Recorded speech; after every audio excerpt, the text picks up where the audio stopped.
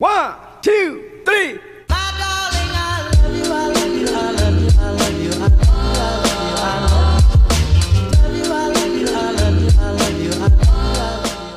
What is up, K-Corner Podcast, and how are we doing today? First off, I'd like to welcome you all back for another episode.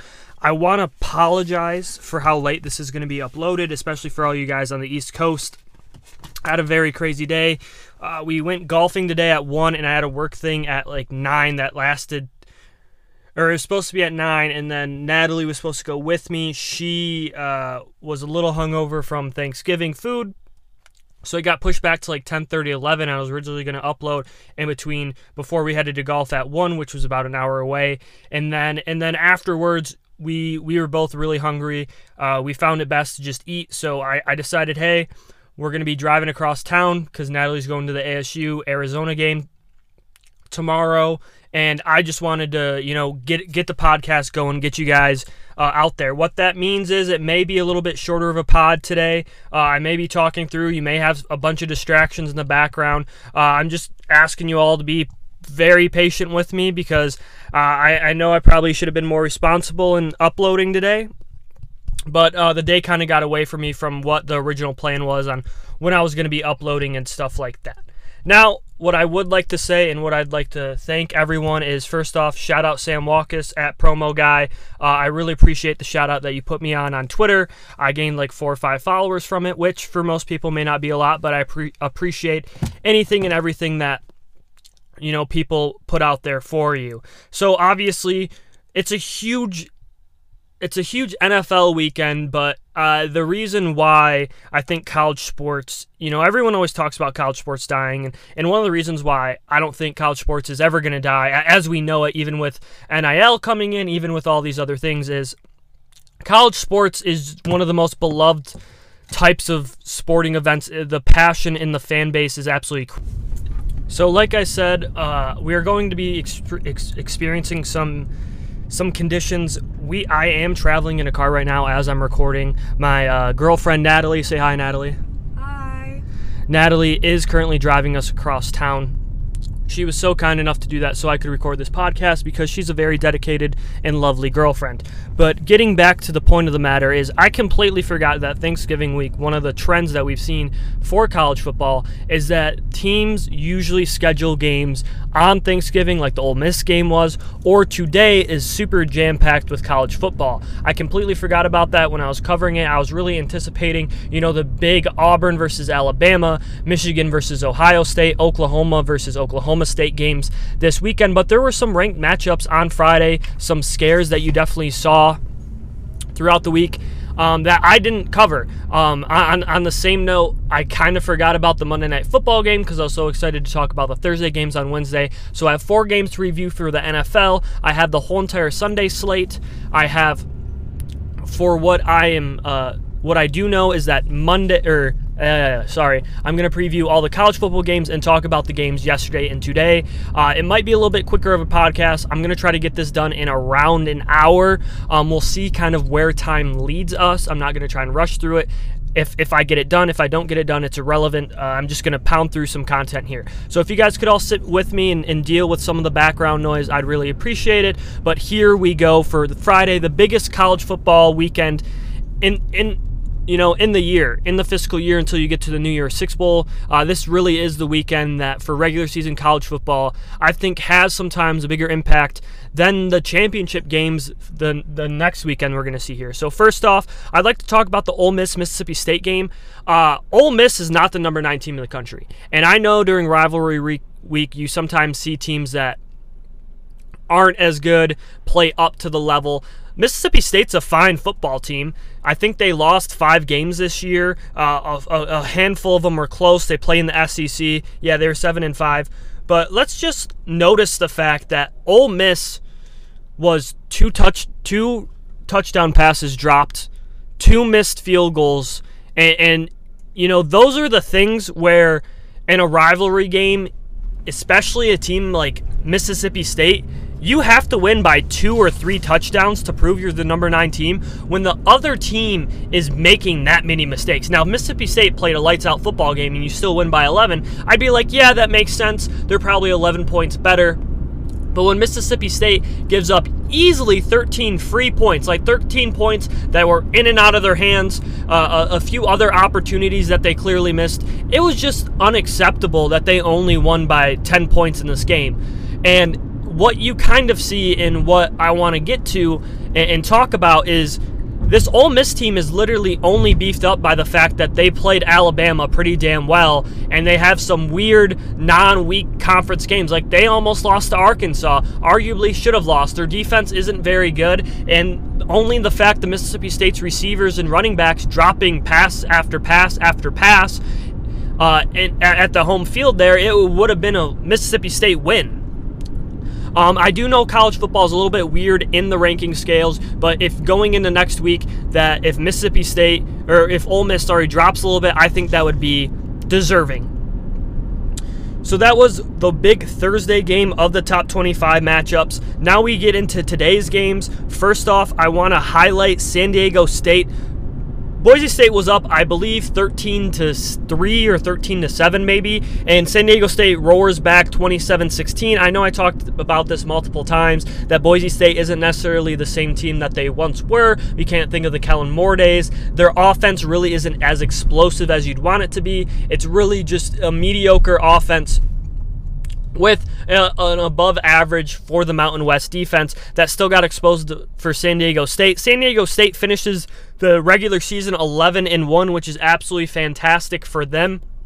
Former Michigan head coach Brady Hoke leading those guys, leading the Aztecs over there. Shout out to him on having himself a wonderful season. 11-1 puts them in to not, they're currently ranked 21. They probably won't move up much unless there's a bunch of different upsets this weekend. But what we can kind of all predict is that they're going to be in an important bowl, maybe challenging a smaller or a smaller SEC or Big Ten school that certainly struggled this year. So that is always very interesting. Then we have two other games before I talk about the big one, the one that really matters, that kind of emphasizes a whole entire season for a football team. First up, Arkansas doubles up Missouri. Missouri coming off the big win against Florida, getting Muschamp fired out of there. And that was really the backbreaker for that Florida team. Like, he got fired, and it wasn't really a surprise for anyone that happened. Overall, what we see this Arkansas team is they're not irrelevant anymore in the college football sphere. When they had Ryan Mallett and they had Darren McFadden, they were a tough team to play. You always hated going into the SEC and playing this hard-nosed, woo pig suey kind of football team over there in Arkansas. And over the last few years, I think Bo Pelini was there. He absolutely imploded that program. He tried to bring like this run and brawn instead of having speed and physical strength up the middle. He kind of brought this light, weak offensive performance, and the defense was slow and big. And what we ended up seeing is, he got ran out of there, and what have you. Cincinnati takes care of business against East Carolina, but still, East Carolina is not a good football team, guys. They're 7-5, but they were up on this team. They were up early, 7-3. Cincinnati ends up going 21-3. Their offense kind of stalls out. Eastern Carolina ends up making it 28-13, and a late touchdown from Cincinnati makes it 35-14. I still don't think they're the number 4 team in the country. I can say that a lot, and they still won all of their games, so maybe I'm the irrelevant dumb one. But just when you watch them, we talk about the eye test, the committee talks about the eye test, they don't look like an undefeated team. They played a lot of bad teams close. They have problems offensively at times where they are just incapable of doing things, and they really rely on a defense to go out there and dominate. And they haven't really played a good offense this year. Indiana, who they played earlier on in the year, which was one of their, Power 5 opponents, doesn't have a great offense. You look at Notre Dame, they really don't have a great offense. I mean, they had to take Wisconsin's backup, who couldn't play, and beat out Graham Mertz, and Wisconsin's offense isn't very good. So when you look at all that, it's kind of like, how are these teams, how's the Cincinnati team, kind of getting the easy road in a lot of these situations. I don't think they're great. I think they're a very good team. I think they get the benefit of playing a Notre Dame team who's not great, but also didn't have to play anyone really strong on facing a Notre Dame team early. I think if that Notre Dame team played them again right now with how their offense is moving and running and churning, just the size and strength that Notre Dame offense poses, I think that it might not be a chance that Notre Dame really, or that Cincinnati really hangs around in that game. But the game that I want to talk about to finish out talking about today until I roll into one game where I'm going to hint about and probably talk about next week, Iowa versus Nebraska, guys. I talked about this last week. They're going to play Wisconsin close. It's going to be a close game, and it's going to come down to turnovers, usually at the end. If you watched Nebraska implode in this game, I feel bad for you. I know promo guy MI, he had money on the game, and shout out to a dude, which is a funny story. Thank you for showing me this, Sam. But it was a dude who ended up passing away right before Thanksgiving. I think he was in his mid-60s, 70s maybe, and he said he wanted everyone to hammer the Nebraska money line this weekend for Nebraska to beat this Iowa team. And Nebraska was actually favored in this, which makes this crazy. So Nebraska was up 21-6 at a point in this game.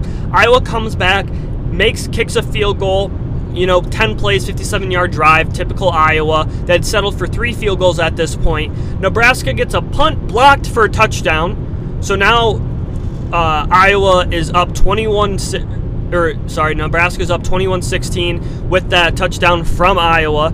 Then Nebraska fumbles on their 4th play. Iowa recovers. Iowa punts the ball away. Nebraska gets a safety on the first play. Then when they punt it, Iowa kicks a field goal. So a 21-9 game and 3 possessions of really bad football from Nebraska puts this defense in a terrible spot. And now it's 21-21. Nebraska follows this up with a punt. Iowa storms down the field. 6 plays, 75 yards. I mean, this defense had to have been dead tired. They let up a 10-play, 5-minute drive. Their offense is on the field for 111. Their offense is on the field for 2 minutes. They're back on the field for a minute. Safety happens, 41 seconds. Iowa's back on the field for another 2 minutes. Nebraska keeps the ball for minute 23, and then they're on the field for another 3 minutes. They just absolutely ran away. You see this again and again and again in Nebraska games where the offense consistently puts the defense in really bad situations, causing defensive errors, causing the defensive line and everyone to get tired and make mistakes. And then to end the game, the quarterback for Nebraska, Lucas Smothers, who was in the same recruiting class as Bryce Young and C.J. Stroud, and DJ Uiagalelei, he ends up rushing for 2 touchdowns, 64 yards, only threw for 198, but throws the crucial interception for Nebraska to lose another 1-score game. Nebraska became and just set a record for losing 8 games by 1 score or by 8 points or less. So losing 8 games, each individually 8 points or less. They set the NCAA record. Absolutely horrendous season. Finishing games is not in Frost DNA. Maybe they have a bounce back season, but for Iowa, guys, I don't know exactly what needs to happen there, but what we can't have is for Iowa to remain in this mediocrity. I mean, they eventually have to evolve, right? They have to change the way that they're playing football. They have to change the way they address the offensive side, because night in and night out, you see this Iowa team throw up top 5 defenses. They throw up defenses that are incredibly talented, incredibly strong, smart, well-coached, and these offenses are just appalling. They really don't know what to do. They're never able to move the ball. Whenever they play a good team, they always lose these tight and contested games. Yeah, they lose those games, and the question becomes, is that okay? Is sitting in between 10 and 25 in polls year in and year out okay for the Iowa Hawkeyes? What it seems is that they're okay with it from a head coaching athletic director, alumni, as they get people in the games, they have the waves after the first quarter. It's a cool tradition, but Iowa just isn't a team that's prepared to make a run for a championship, to fully win a Big Ten title, to go play for anything meaningful. They're going to play a lot of important games because they're going to be ranked high, because they play so consistently, because their defense is so good. But at what point in time does someone over there say, hey, we know you got the defensive side of the ball figured out. We know you can develop tight ends. We know all the things you can do. But can you, for the love of God, figure out a way to innovate offensively, to get a good quarterback to come to our school, to get a quarterback that isn't just mediocre, that doesn't just check down, that doesn't just do the simple things, but makes you win games. And I've seen it for the last 10 years, and I just wonder if Iowa, maybe the fans are part of it too, because Iowa fans, they love their Hawkeyes, but man, this is the most mediocre, and mediocre in a good way. Like, I'm not saying mediocre in a bad way. I don't mean it as a negative connotation, but they are mediocre. They are the stamping point. Good teams will beat them, bad teams will lose to them, but they probably won't blow out a lot of teams unless their defense takes over a game. They don't have terrific running backs that go through there. They really don't have good wide receivers. They don't have good quarterbacks. Really, their only focal point is offensive line, tight ends, and then they're going to get you a defensive lineman and probably a cornerback or two. And that is who this team is. But when will they ever evolve, guys? And for Frost, he just needs to figure out how to manage games. I'm not going to talk about, I'm going to talk about later the Lions and managing Dan Campbell, but holy shit.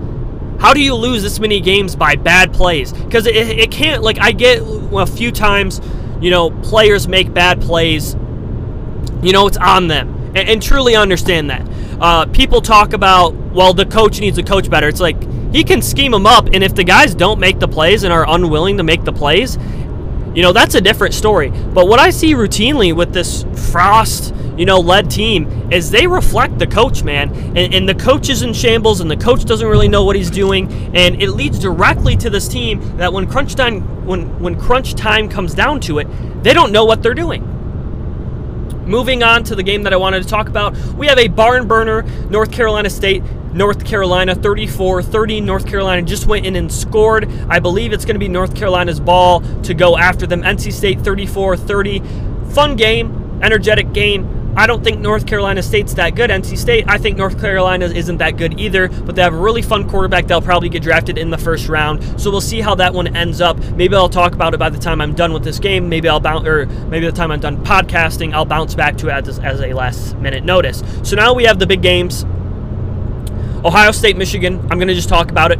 I hinted at the rivalry. I hinted at what the team has been, what people who are on the outside looking in don't really know about this rivalry. But I need to talk about what's going to actually happen on the field. And all week, every single goddamn person on ESPN, on FS1, on Fox, on every single news station you can cover, it's the same exact story.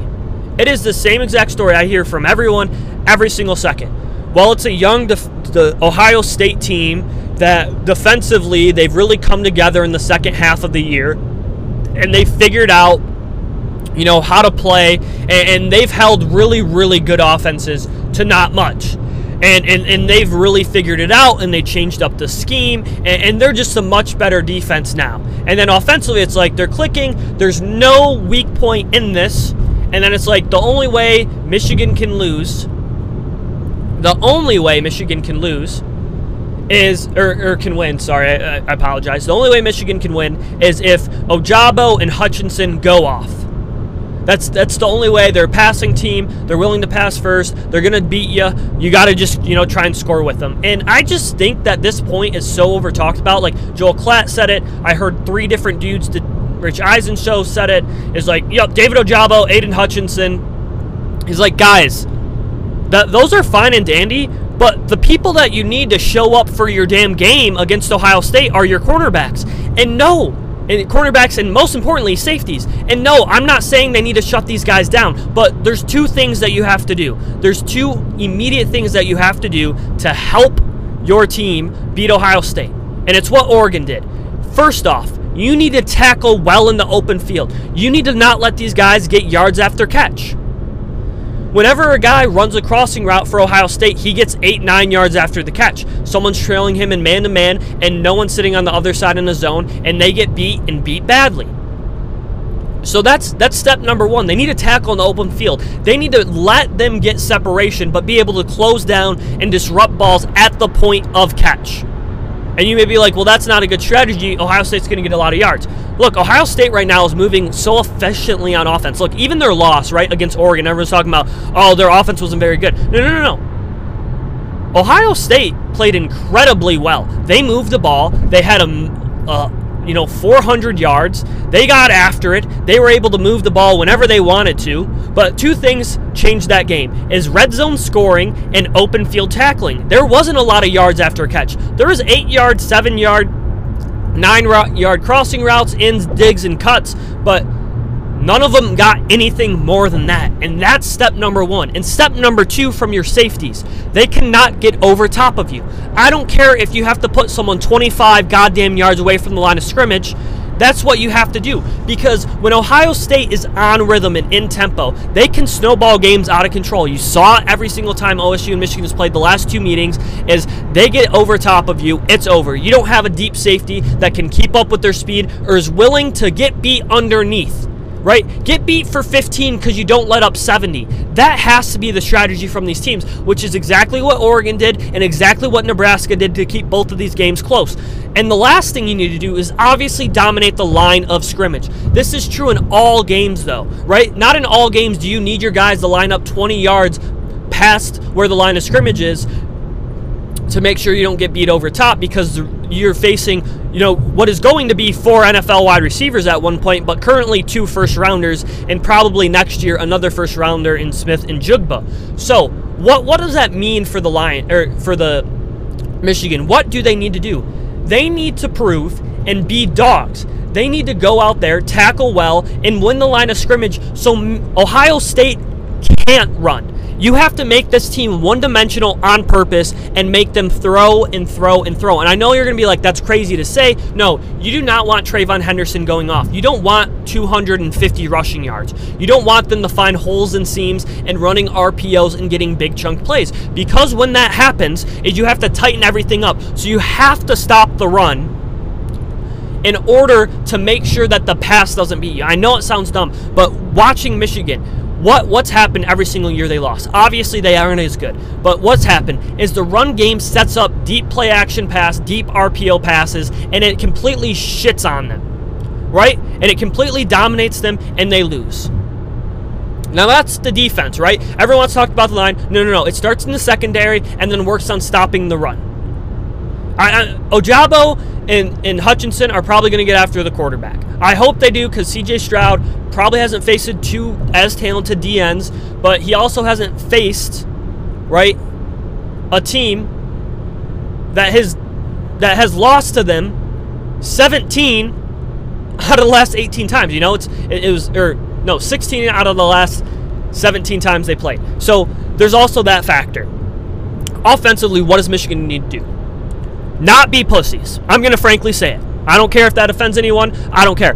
They need to not be pussies. If Harbaugh comes out, and they need to run the ball. Don't get me wrong. They need to run the ball. But they can't be the system that they are. When you watch games and you think about how Michigan plays, if they go on 1st and 10, if they run a pass play, like a long developing play action, and it's incomplete because it's a shot downfield, what is it 2nd and 10 play? I've seen it for 7 years. It is a run, power, right or left side. Every single time.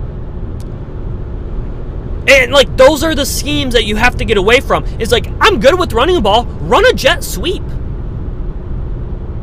Run a option. Run something different to give them different looks. You can't be predictable against the Ohio State team. Now, offensively, they have to keep up and score. And this Ohio State defense has been playing well the last few weeks. But let's not act like Michigan State was the same team that played Michigan offensively. And you're going to be like, yeah, look, they were down 21-0 at the end of the first quarter. You cannot call plays as if it's a 2-score game when it's still in the first quarter and your defense hasn't come close to getting a stop. They were not able to get Kenneth Walker III the ball. Why? Kenneth Walker was A, banged up, which he was completely healthy for the Michigan game, and second off, when he did run, he had He started the game off with 4 carries for 32 yards. He was averaging 8 yards a carry.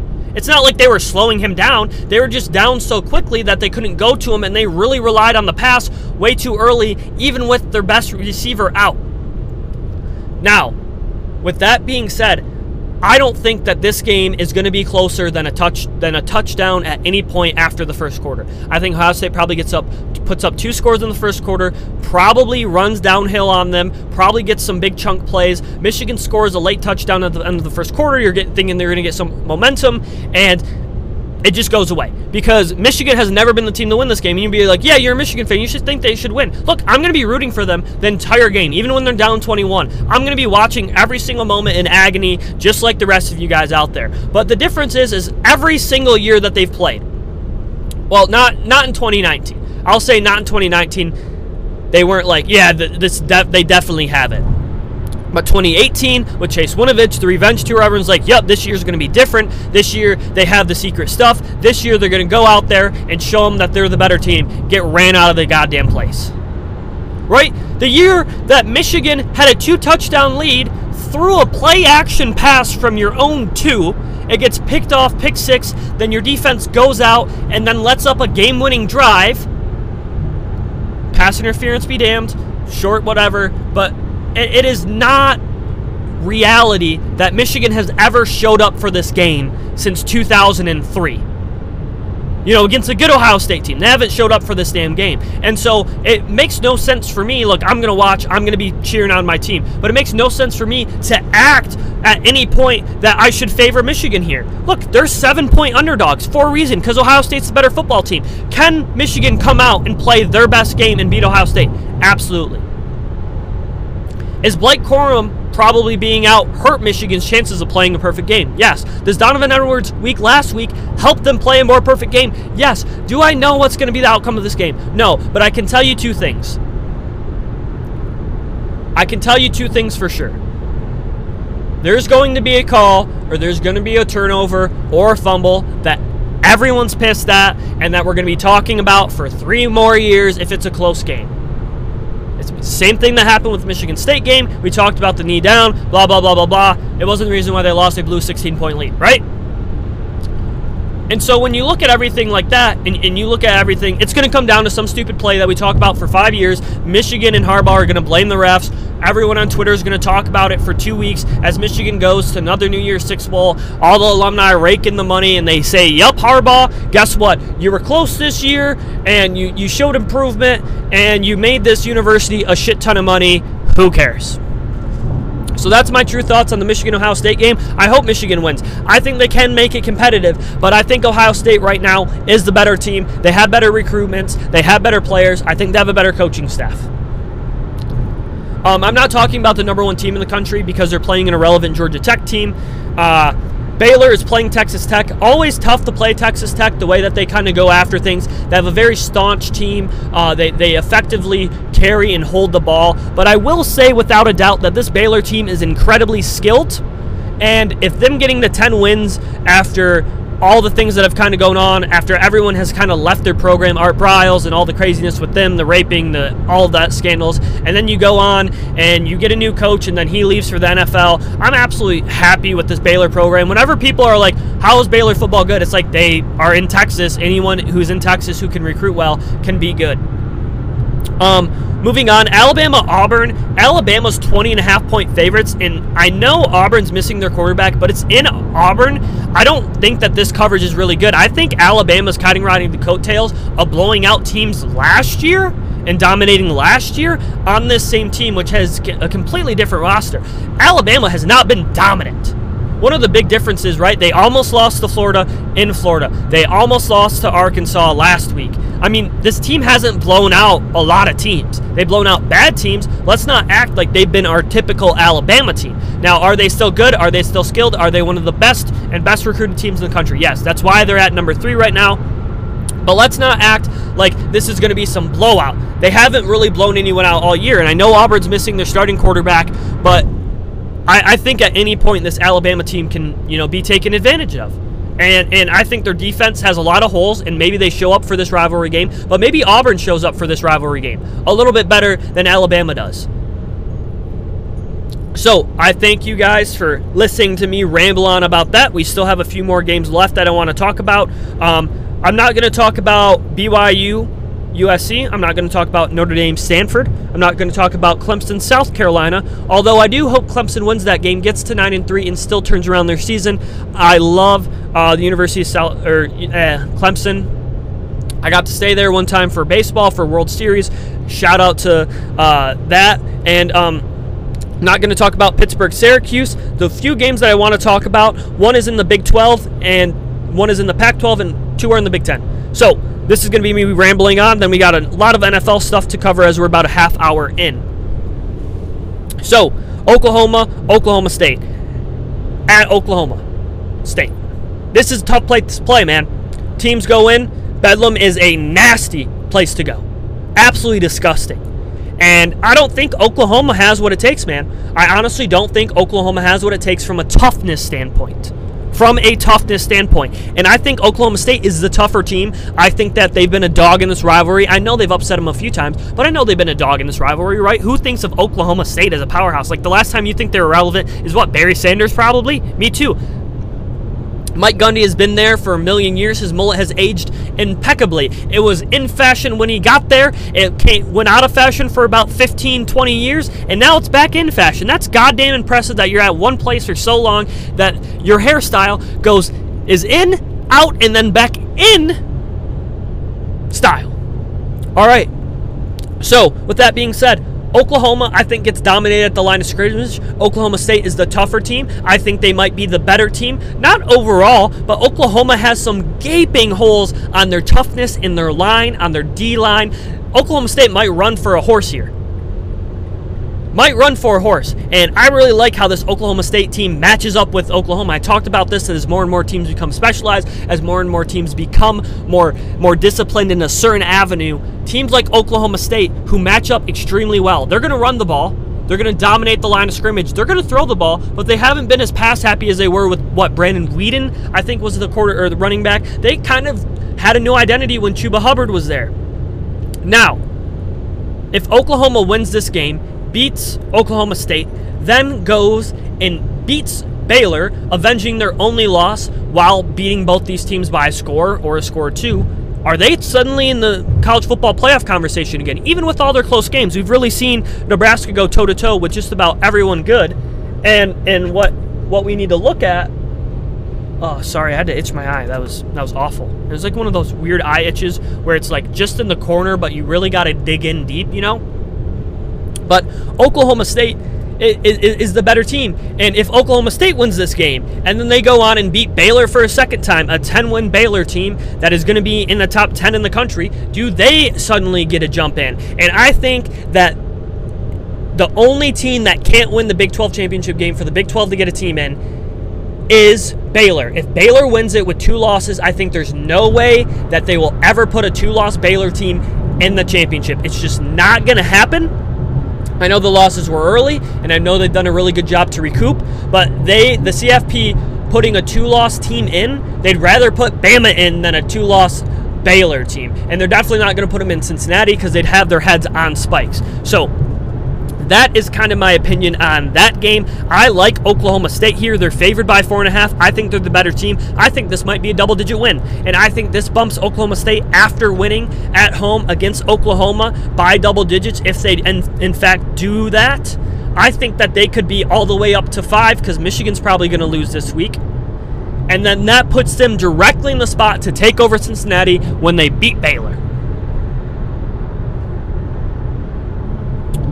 So, moving on, the last 2 games I want to talk about, and this is mostly just for my Big Ten country folks, are Wisconsin and Minnesota. Minnesota runs the ball. Wisconsin stops the run. This game is favored 7 with Wisconsin because they're playing at Minnesota, and it is a 4 o'clock game. I do not like Wisconsin here. I think Wisconsin may be on upset alert. I don't know if they've already clinched the Big Ten West. I don't know how all of the things will kind of play out with Iowa and everything, but I really like Minnesota to cover this game and maybe even win it. The reason why is Wisconsin is singularly dynamic. they can run the ball. And Braylon Allen is an absolute howitzer of a running back. This man's thighs, like, I'm straight, but that man's thighs are like, oh my God, that's some cake, brother. Like, this man's legs look like goddamn steel beams, man.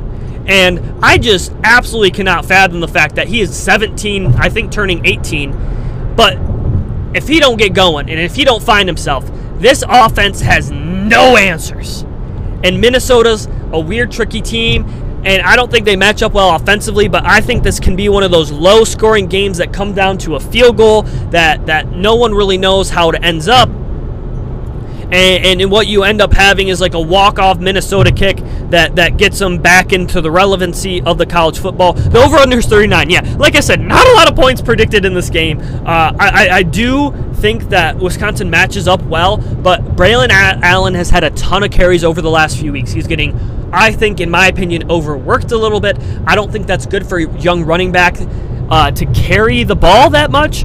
I think Braylon Allen, it might break down a little bit in this game. You might see his legs be a little bit more tired in this game. And Minnesota's a big physical team. Now, Minnesota doesn't have any answers on offense, and I think this could be a 14-7 game where someone kicks a late field goal and maybe wins it. But I wouldn't be surprised if Minnesota pulls off this weird victory. You know, they've been on and off where they fight teams very, very hard, and they always play big games at home extremely competitively. Next up, we have Michigan State versus Penn State. This is more of the connotation that Penn State is a good team, that Michigan State has a lot of injuries and isn't the same team they were when they jumped up in the rankings. Penn State is favored by 4, which was more than Michigan was favored by, against Michigan State at MSU. This is going to be a 3:30 kick on ABC, and I'm scared for Sparty here. And I know it's not an upset because technically Penn State is favored, but I don't know the answers that Michigan State has at running back. I don't know with another receiver injury if they have the answers at wide receiver. And I for sure know that they do not have the answers at defensive back. And Jahan Dotson is an absolute dog. He might, depending on how he tests in the NFL Combine, I know there's a good amount of wide receivers who are going to be coming out who are top end talents. He is going to be a late first rounder, early second rounder, and he may be one of those guys that's better immediately because of his crazy fast twitch, the crazy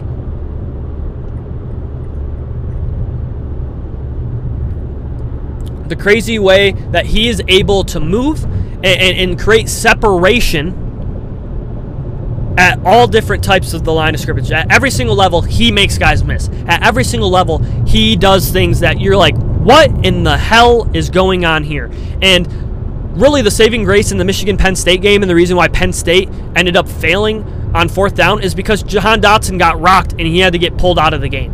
In all honesty, I think Jahan Dotson is an incredible receiver.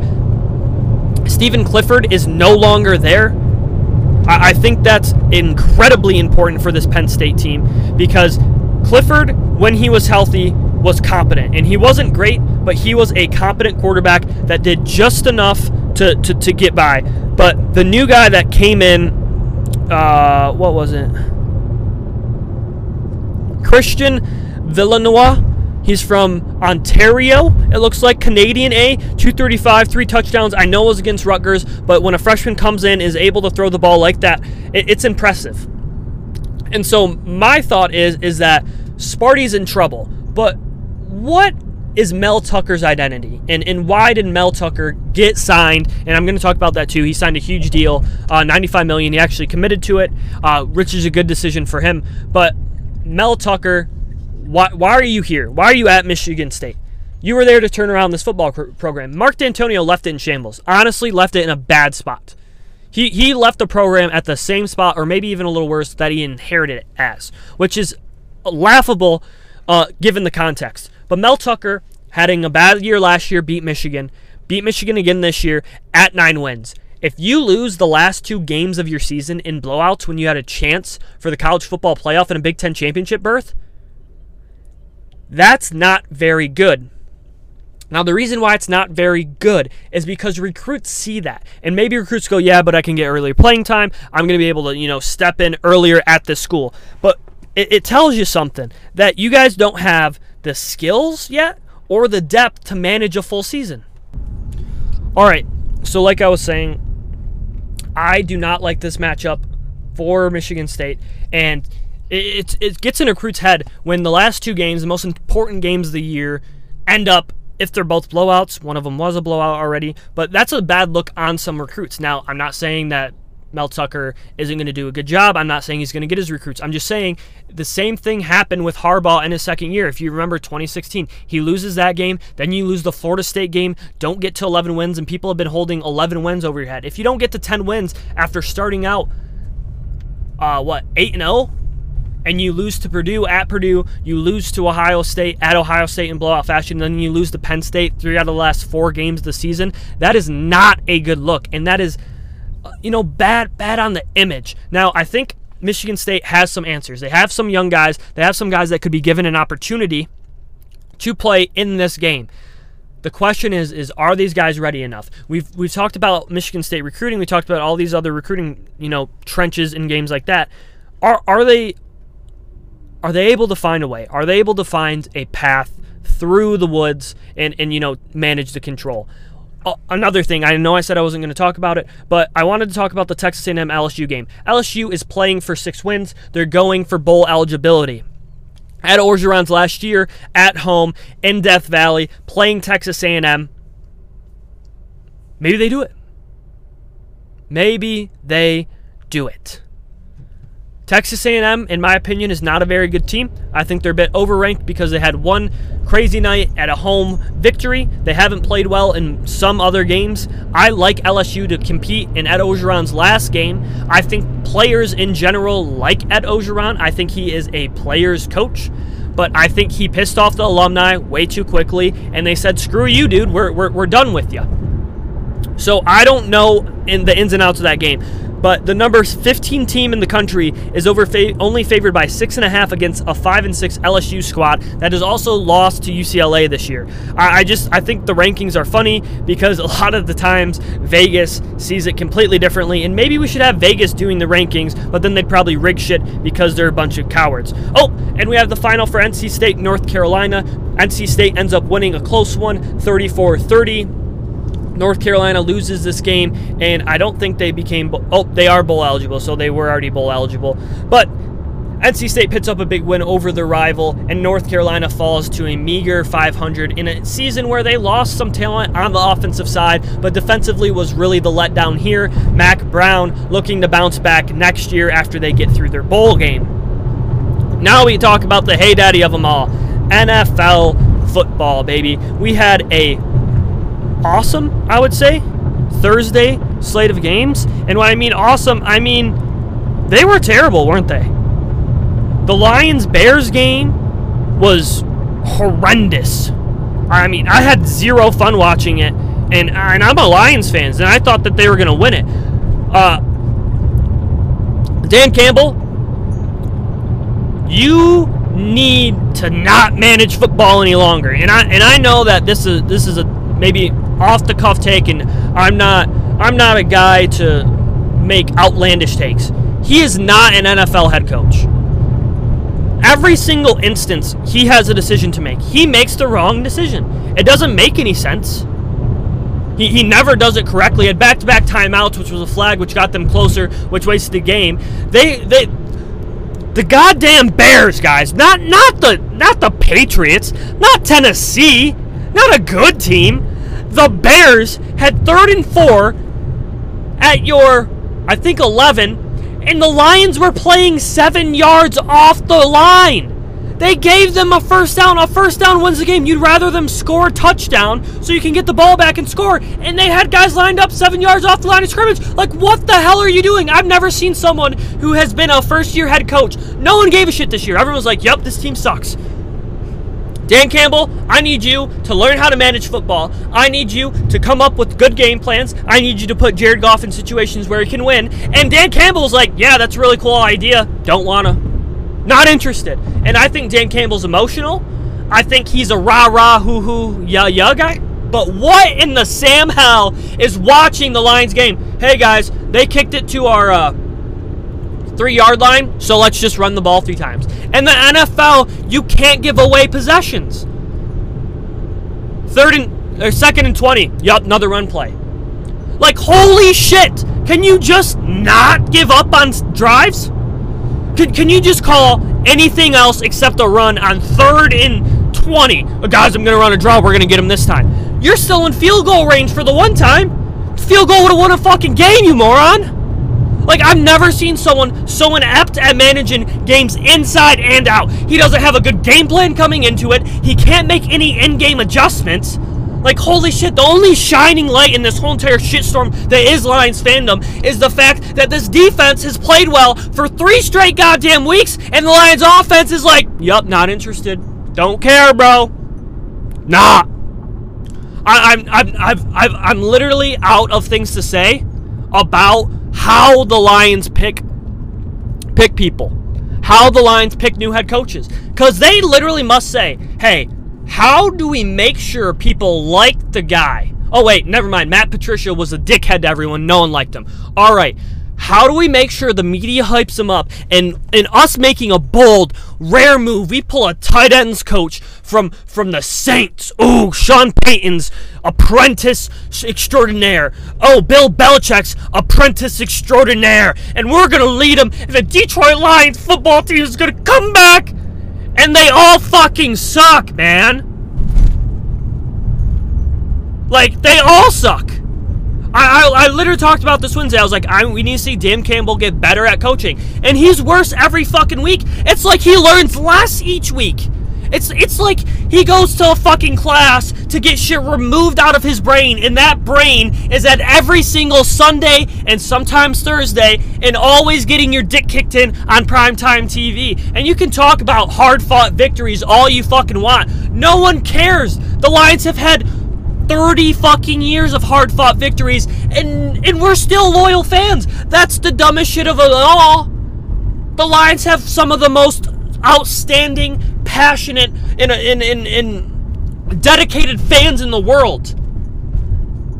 And they still come back every year hoping shit changes. Hoping that they finally found someone who can coach a goddamn team. Hoping finally that a player can make a play when it matters. And guess what? It never happens.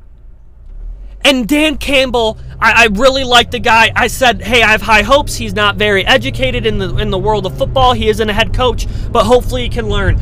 But they hired a dude who has the learning capacity of what it seems is a box of fucking rocks, guys. And I'm just so tired of watching teams go in and week out, and they know the Lions are going to have to lose a game. They know they don't have to try to fucking win because the Lions are going to lose. Like, Pittsburgh tried to tell the Lions, please, look, we don't need this win. We're irrelevant. Ben's 40 goddamn years old. We're not going to win. It doesn't matter. This season sucks. The AFC North is way too good. We're not going to win. And please, literally, just fucking get a win. Please don't go 0-17. And the Lions said, sorry, bro, not interested. Not today. You know, I could play a good football game. If I fucked around and find out, it could be cool. If I could put up points, play defense, do the special teams thing all in one fucking game, not commit 6 goddamn holding penalties, it could be cool. That could be a good time. Do I want to do it? Nah, bro. Nah. And I'm not even mad at the players in the most part. The players all fucking suck. Like, it's not their fault that third-string guys and second-string guys and some practice squad guys are starting against really good NFL caliber players. That's not their fault. The one thing that I'll give this team is the players give their fucking darndest. They try as hard as they fucking can, week in and week out. There's dudes who are 5th-round rookies playing their dickheads off, and I'm proud of them. And I'm proud of how the players compete.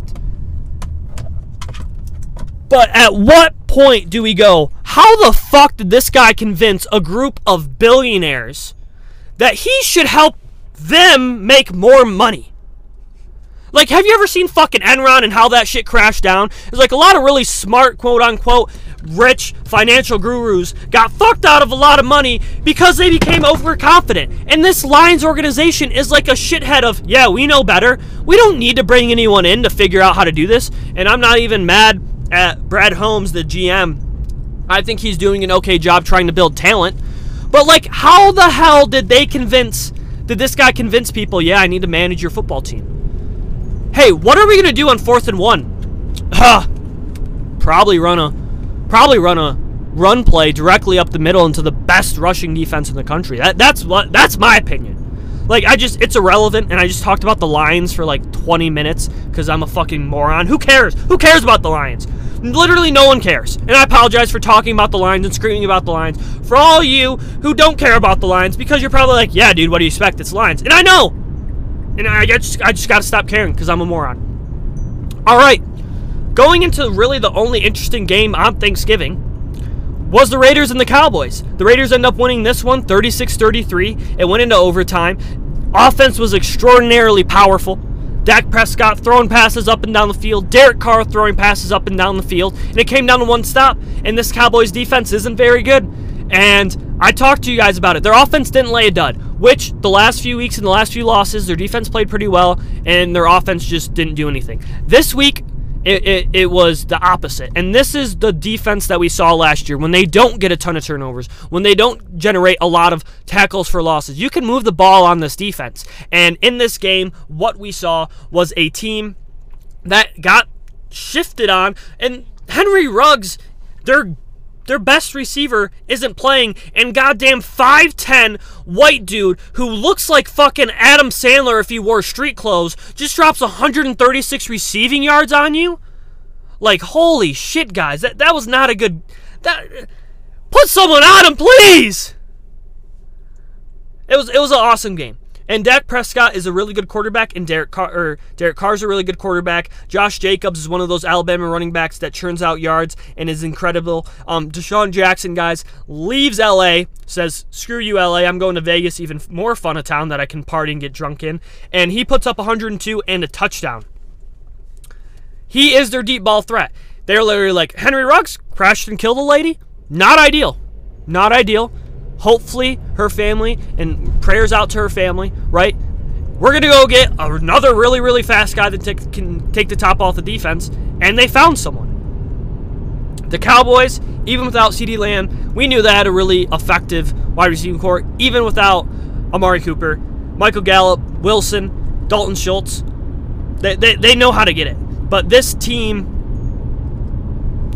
isn't established to win these types of games. I really don't like their head coach. I don't think he does a lot of good jobs, Mike McCarthy. I think what you're going to eventually see is the O coordinator of this team, which is Moore from the Boise State days, former Lion, if you gave a shit.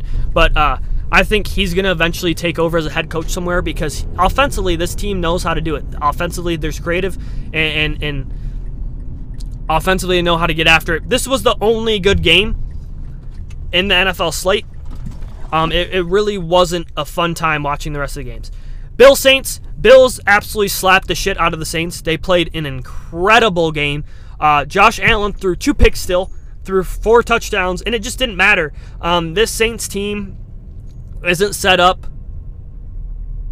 with Trevor Siemian to win games, and it's just that simple. I don't know the fact that Sean Payton continually gives contracts, and they keep giving contracts to Taysom Hill, and Taysom Hill just doesn't do what, like, just doesn't play. I'm confused. Like, why are you paying this guy so much money if he isn't your backup, isn't your starter, and really only gets in on weird, crazy snaps? I just don't understand what the logic is there.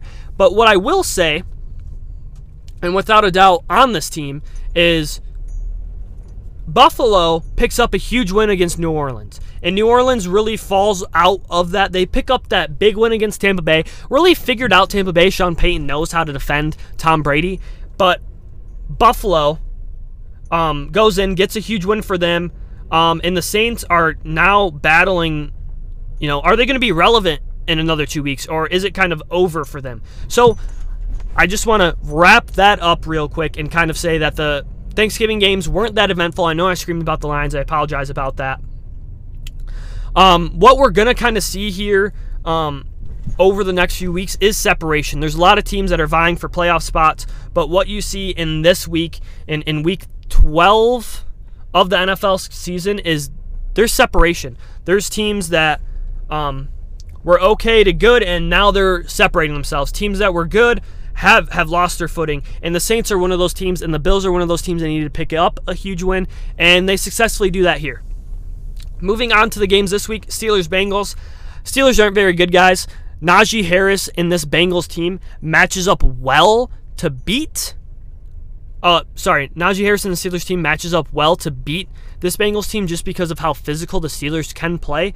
But I really, really don't like the fact that the Steelers just aren't a good team, can't pass it, can't really do much. When you saw the Bengals lose the really, really bad game to the Jets, it's because they were playing a team that put up a bunch of pass yards, pushed the ball down, and Big Ben doesn't have that anymore. Joe Burrow and the Bengals bounce back here and get another win to make it 3 in a row.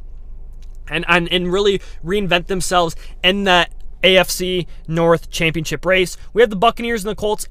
I like the Buccaneers in this game. I think the Colts have a really good run game, and they're going to be facing off against the Buccaneers, who have the best run defense in the NFL. It's a really bad matchup for the Colts. Carson Wentz hasn't been playing well. And I say this in all seriousness. Carson Wentz hasn't been playing well the last few weeks. They've literally taken the ball out of his hand and said, Jonathan Taylor, please win every game, because Carson Wentz is going to throw us out of the games because he literally can't make stupid decisions with the football. He literally just refuses to make good decisions. And what you saw the Buccaneers team do is like, yep, that makes... What you saw the Colts do is, yep, that makes sense. Let's try and win all these games by shoving our offensive line with Quentin Nelson and all these dudes down other teams' throats. And it was extremely effective. And I think the Colts compete and fight in this game. I think Carson Wentz probably has 1 or 2 really bad turnovers and they lose. But I think 3 is a really good line, even if it's at the Colts. The Colts have been way too hot lately. They're going to fall back down to reality. Panthers-Dolphins, this game's kind of irrelevant. Cam Newton and the Panthers against this Dolphins team. Dolphins have been looking achy, breaky, shaky. Some weeks they look really good. Other weeks they look incredibly inconsistent. You never really know what you're going to get when this team plays. The Dolphins have Tua and Jacoby and Tua, and they just don't know what they have down there in Miami. Offensively, they're too inconsistent. Defensively, they have to rely on too many interceptions and turnovers to be an efficient and effective team. I like the Panthers to win this one. Titans and Patriots. I don't think this game's going to be close. New England's playing too good of football. Titans get their loss, right? And the thing that Ryan Tannehill throws 4 picks last week, and obviously not very good. But what does throwing 4 interceptions mean? Throwing 4 interceptions basically means that they had to rely on him. For one time, the run game didn't work. It wasn't effective.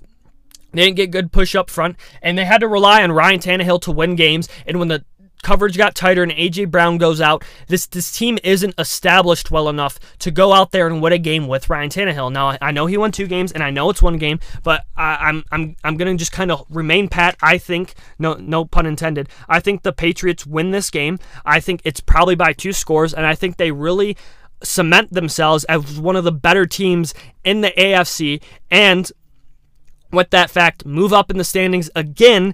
And Bill Belichick has found his quarterback. Mac Jones is incredibly accurate. He reminds me of Tom Brady. Now, he wants to take shots. He wants to move the ball down the field. But he's been not doing that his entire career at Alabama, at all these places. So I don't suspect him to really break the mold now. Eagles-Giants, kind of irrelevant. I think Eagles pick up a win. Giants are really reeling. Daniel Jones turns over the ball way too much. I really like the Eagles here to win, get to 6-6. This gives the Eagles now a road and a chance for the playoffs with the Dallas losing again. Everyone talked about, the NFC is theirs to lose, and I thought that, and I was like, wow. And then they lose both their wide receivers. Their defense is kind of showing signs that they're the same team from last year if they don't get a bunch of turnovers.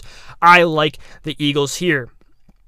Falcons, Jags. I think the Jags pick up a win. I think the offense finally gets opened up for 1 week. I don't think the Falcons are very good. They kind of play spotty week in and week out. They really need Cordero Patterson to go off, and if that doesn't happen, well, it doesn't really work out. Texans, Jets. Who hell cares? I just hope Nico Collins has a good day, and it sounds like Zach Wilson will be back starting again with Joe Flacco out with COVID, so hopefully Zach Wilson has himself a day, because you never want to see young quarterbacks struggle, even if you don't like them.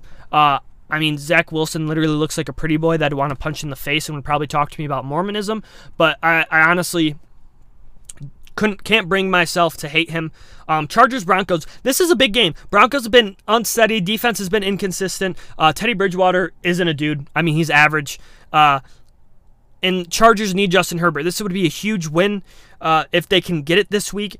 They absolutely need a win here. The Chargers do. If they lose this game, they're going to be tied with the Broncos and Chargers, and I believe the Raiders are 6-5. Yeah, so it'd be a three-way tie for the last spot, or second spot, if you will, directly behind the team, the Chiefs, that everyone was dogging on early on in the year.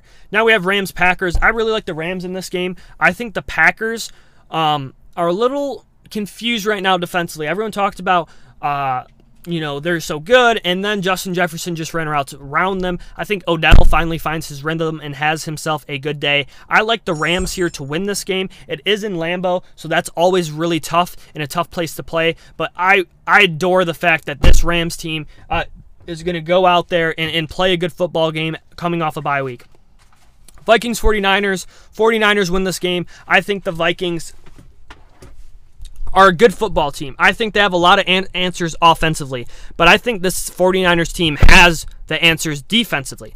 I think that this 49ers team is incredibly skilled defensively, and I think that they truly know what it takes to win these games. I don't think that Kirk Cousins is better or worse than Jimmy Garoppolo. I think they're pretty complementary people, but for the most part, I think the way that you have to kind of look at this is, at what point do you want to rely on whose defense?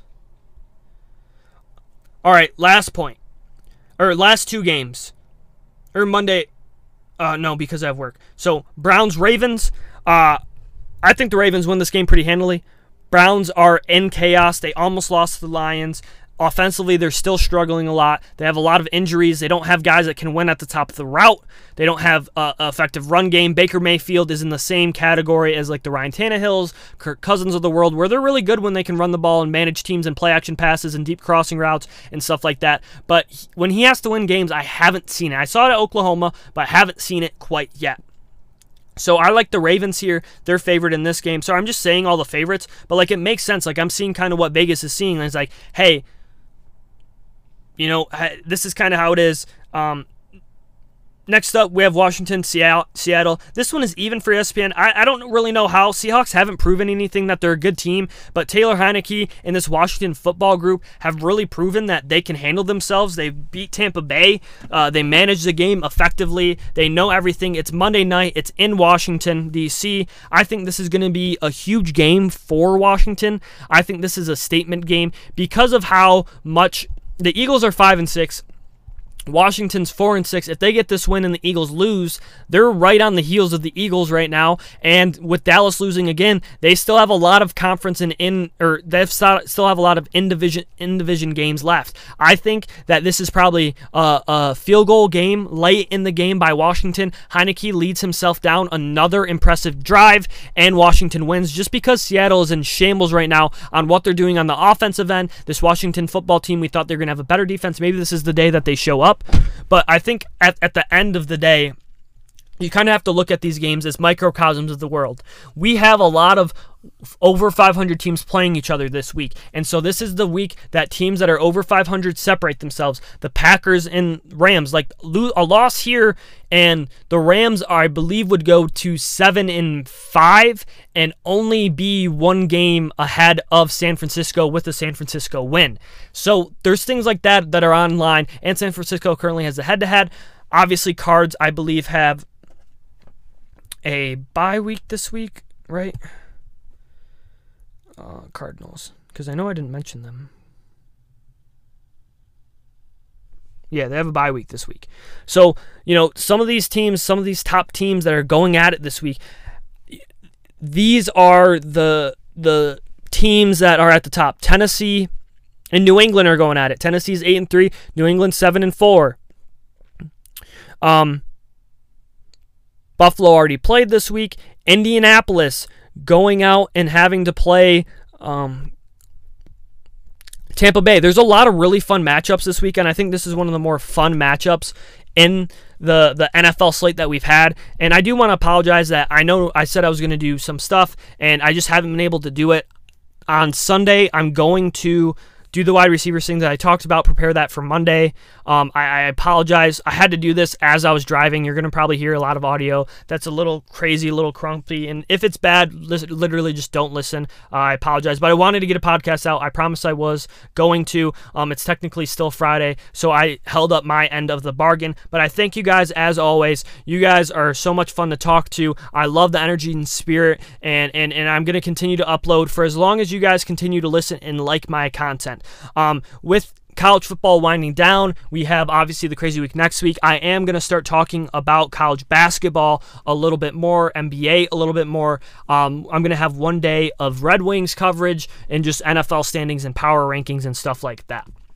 So I thank you guys. You guys are awesome. The corners have been painted. You guys have a wonderful rest of your holiday weekend. I got to play golf today with a dude from Scotland. He was dope. He had a fucking full-on accent, and he was the nicest person ever. And he may have hinted that he lost $10,000 at Las Vegas last night. But I thank you guys as always. You guys have a wonderful, wonderful rest of the weekend. The corners have been painted. Good night.